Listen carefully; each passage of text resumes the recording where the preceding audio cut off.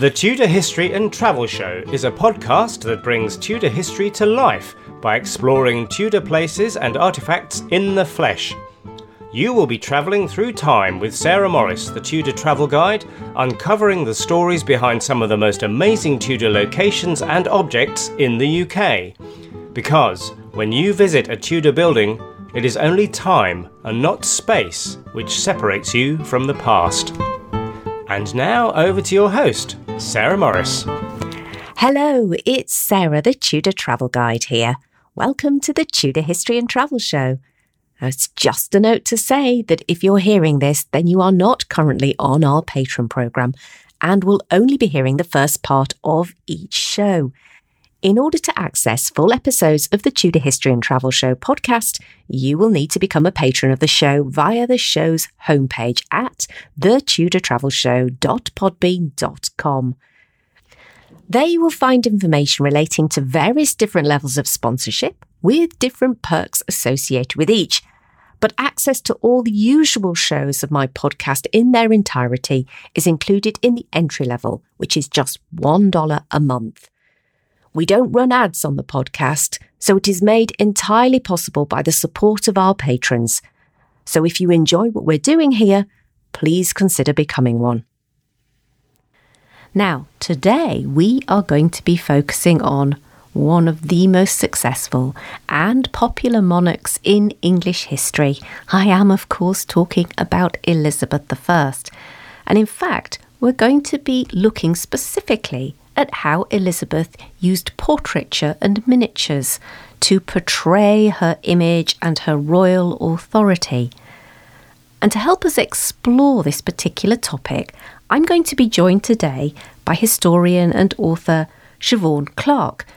Along with her co-author Linda Collins, they have written a book called Gloriana, Elizabeth I and the Art of Queenship, which was released on the 16th of June here in the UK. Well, image, portraits, well, they're right up my alleyway, and I am fascinated by the cult of the Virgin Queen. So I was delighted to be able to link up with Siobhan on Zoom and explore this topic with her in more detail. Well, my friends, there's no housekeeping for this particular extra special episode, and so we can get straight on with the show. So hello, Siobhan. Welcome back to the Tudor History and Travel Show. Hello, Sarah, and it's lovely to be back again. Thank you for inviting me. Oh, you're most welcome. I was having a little bit of a chat to you before we started recording and saying, my, you have been busy, because it didn't seem that long ago since we were talking about your last book, King and Collector. And here we are with another book. You are a very busy person, Siobhan. Yes, and I was explaining to you that it really is partly because of the pandemic and being at home, having the time to just focus on writing, not being able to go out and take tours at Hampton Court Palace. And also because there's two of us working on it, obviously we're sharing the work. And we both had the time to really concentrate, and it's been great, actually, really pleased. And we got it, we wrote it quite quickly and got it produced soon after King and Collector. Concentrated time to work. Now, there's a rare thing. It's amazing what you can get done, isn't it, when there aren't numerous distractions going on? Yeah, exactly. Now, obviously, I mentioned you've been on the show before. We've just mentioned that. We've just talked a little bit about that. But there may be people tuning in for the first time who haven't caught that episode. So it'd be really great if you could just introduce yourself and tell us about your background and why you're interested in this particular subject matter. Yeah, so I've been at historical palaces for 20 years. I also lecture for various organisations. And with my colleague, Linda Collins, we both appeared on Secrets of Henry VIII's Palace a few years ago. Mm-hmm.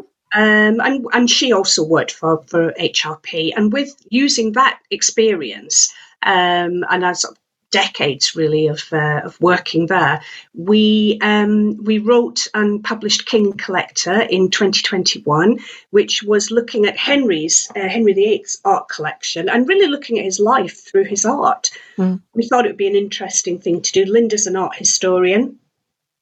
And then following up from that, it was actually Alison Weir who suggested that we then do something on Elizabeth using the same format, using the paintings as a gateway. And our publishers liked the idea. So it all happened really quite quickly, really, with this follow-up.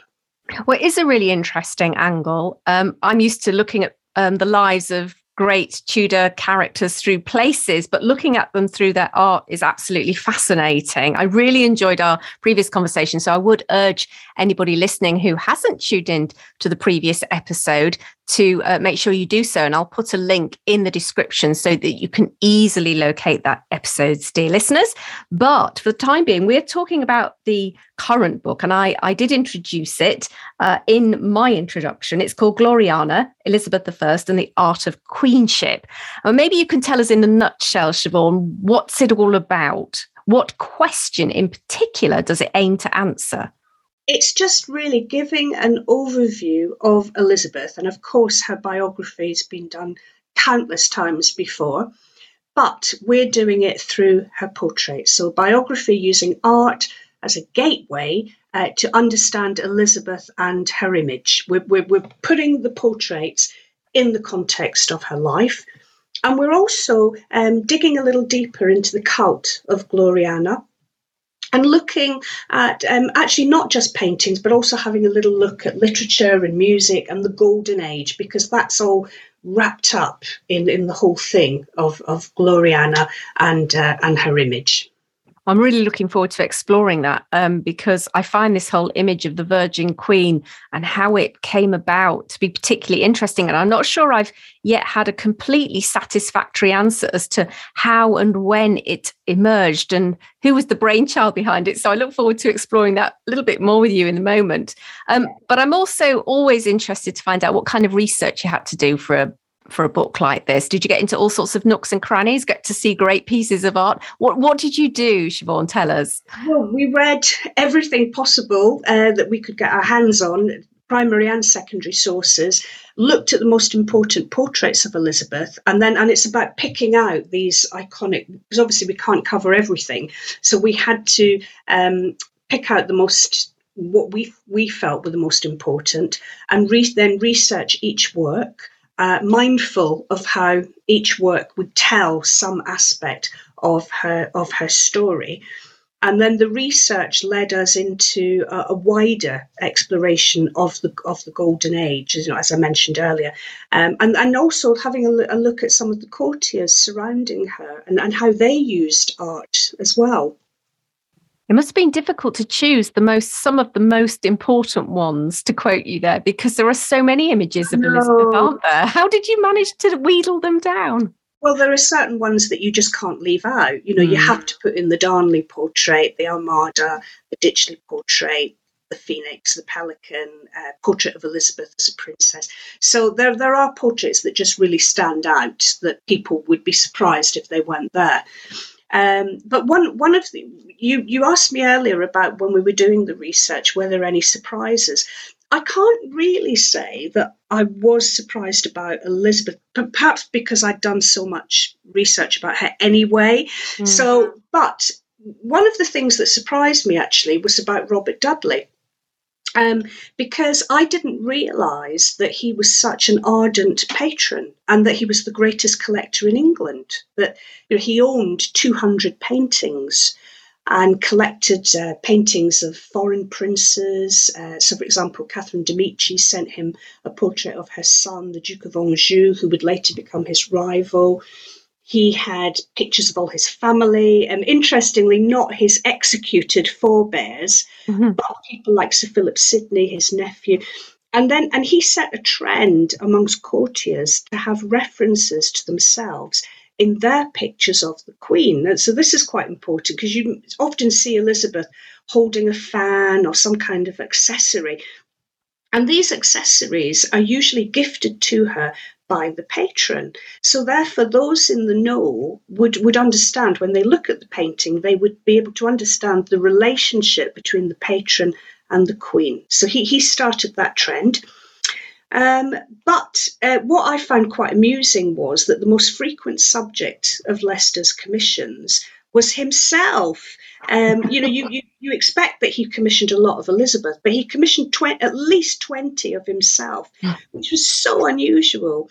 Even among foreign rulers, they didn't usually have that many paintings. So he was also very interested in his image and how it could be used, to further his cause to marry the Queen. And he also did really cheeky things like commission portraits of them both to be hung side by side as if they were a couple, which I think is quite funny.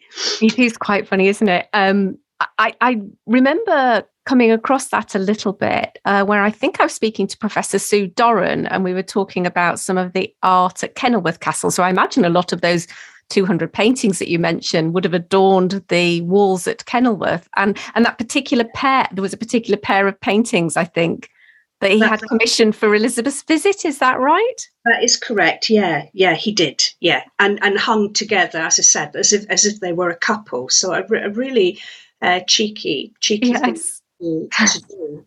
And then of course, and also gave him the opportunity to show off his fine clothing in the paintings and his physique, and as I say, further his cause to be a suitable candidate for the Queen's hand. He really did everything he could, didn't he? To no avail, of course. But anyway, let's focus our attention on Elizabeth, because she seemed to me to be a woman who knew how to marshal her image and the importance of image and propaganda. But I've often wondered where that came from, where that sort of nous to do that came from. What do you think? Where do you think that originated for, or how did it originate for Elizabeth? So she had the examples of both her father and her grandfather, Henry VII, which is, again, maybe a little bit surprising. But then when you dig down, you find that Henry VII, although well known as a miser, he spent a lot of money on clothes after he became king. And he knew that royal image making, was vital. So he was prepared to pay for tapestries and fine palaces. He would use artists, poets and historians to project himself as the legitimate king of England. So image making was vital, and he really understood that the illusion of power and wealth was a necessary ingredient, really. And so therefore he was prepared to spend. And then his son, Henry VIII, Elizabeth's father, spends even more money on the most magnificent court that England had ever seen, with the palaces, the tapestries, the art, because he's a rival to European rulers. And with his patronage, he will bring European artists into England. The Renaissance really sort of properly arrives. And then he has the genius, Hans Holbein, who creates that iconic image of Henry, the ultimate royal image making. So she didn't have to look very far for examples of royal image making. And do you think that the Tudors were the first kind of royal house that had all of these things come together at once, which almost made it a perfect sort of breeding ground for creating royal propaganda through portraiture? Would that be fair to say? I think so, because of the Renaissance arriving, because of Holbein, Henry VIII bringing in these really talented people. Previous medieval kings hadn't really used art like that before. They commissioned paintings for diplomatic reasons, such as marriage treaties, that kind of thing. Artists were not highly regarded. They were treated as artisans. Even in the reign of Henry VIII, they're still not terribly well paid. I mean, Hans Holbein, famously, he only earned £30 a year. But they are starting to get more recognition and becoming popular, not just with the royal family, but with the nobility. And hence we have all these wonderful paintings that are left to us of Hans Holbein is able to show us the Tudor court. Aren't we lucky? Aren't we lucky? So you talked before, Siobhan, about some of the symbols. We started to touch on those. And there are so many symbols in Tudor art. And I love being able to try and make sense of them, sometimes not very successfully, I have to say. But maybe you could talk to us about some of the more common symbols that we see associated with Elizabeth, so that if anybody wants to stand in front of a piece of art that depicts Elizabeth, they might be able to pick out some new things and make some sense of what they're seeing. Yes, of course, yeah. Well, the most obvious and the clearest symbol is very simple, pearls. You always see Elizabeth wearing pearls. They symbolise chastity. They connect her to Cynthia, who was a Greek goddess of the moon, who was a virgin. And this idea is also promoted through literature. To give you an example, Sir Walter Raleigh published a long poem that he wrote in the 1580s, The Ocean's Love to Cynthia. And in that, he compares Elizabeth to the moon, to this moon goddess. Elizabeth was also associated with Minerva, the classic virgin goddess of war. Minerva appears a lot in both Tudor and Stuart propaganda, because she's someone who depicts purity and wisdom, but she's also a fighter for just causes. Although it's important to say that Elizabeth, although prepared for war, she always preferred peace. And you will sometimes see an olive leaf, olive branches in her paintings, in the works, which symbolise peace. Another important symbol is the sieve, or sieve, symbol of virginity and purity, and that goes back to Roman times. And there was a whole series of portraits on Elizabeth, the sieve portraits, which celebrate her virginity, and they allude to Elizabeth as a Roman Vestal Virgin. And then flowers and fruit, if you see them, that represents youth and fertility. That's particularly evident in the Hampden portrait, which when Elizabeth was still quite young, and it was painted really for the European marriage market. And then if you see the crown and sceptre, clearly they're indicating monarchy and the body politic, so as opposed to her human body. And then the globe represents imperial ambitions. You might sometimes see the sword of state for justice. Sometimes you see bright skies and storm clouds, particularly in the Armada portrait. And that represents, of course, famously, the Armada were wrecked by storms. But also, it also appears in the Ditchley portrait. The bright skies meaning Elizabeth bringing light, and storm clouds meaning that the Queen can control, she can control nature. And in the Ditchley portrait, there's a caption that says she gives but does not expect, she can but does not take revenge. So it's alluding to this sort of aspect of the Queen. Where you see black and white, and she often does pose in wearing black and white, those are the colours of chastity and constancy.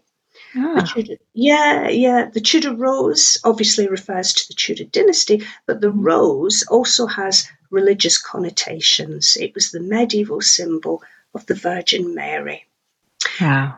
Yeah, and then you might see jewels like the pelican, favourite jewel, used to portray her motherly love for her subjects, or the phoenix, the mythological bird, which resurrects. It's a symbol of endurance and eternal life. It's also a symbol of her uniqueness, because only one phoenix can live at a time. Then there's the ermine, of course, which is a status symbol restricted to royalty and higher nobility. But again, purity keeps coming up again and again, because the ermine was also very pure. And there was a legend that said it would rather die than soil its pure white coat. Gloves represent elegance. And another little symbol to look out for is an armillary sphere, which is a celestial globe. And they represent the study of the movements of the planets, and it also represents wisdom. and it could be a symbol of a good relationship between Elizabeth and her courtiers. Her mother, Anne Boleyn, had drawn a sphere in her Book of Hours. So it's a common interpretation of the sphere is to refer to the passing of time and the quality of constancy. So there's a good few ideas that people can look out for. Wow, there is. I mean, that is a rich territory indeed. There's plenty for us to go on there. You've been listening to the first part of this month's episode of the Tudor History and Travel Show. The remainder of this episode is available to patrons only. To become a patron of the show, head over to my Podbean homepage and you can find the Become a Patron button in the top right-hand corner. Alternatively, you can find a direct link to become a patron in the text associated with this podcast. Thanks for listening, my friends, and I'll see you in the Tudor sphere again soon.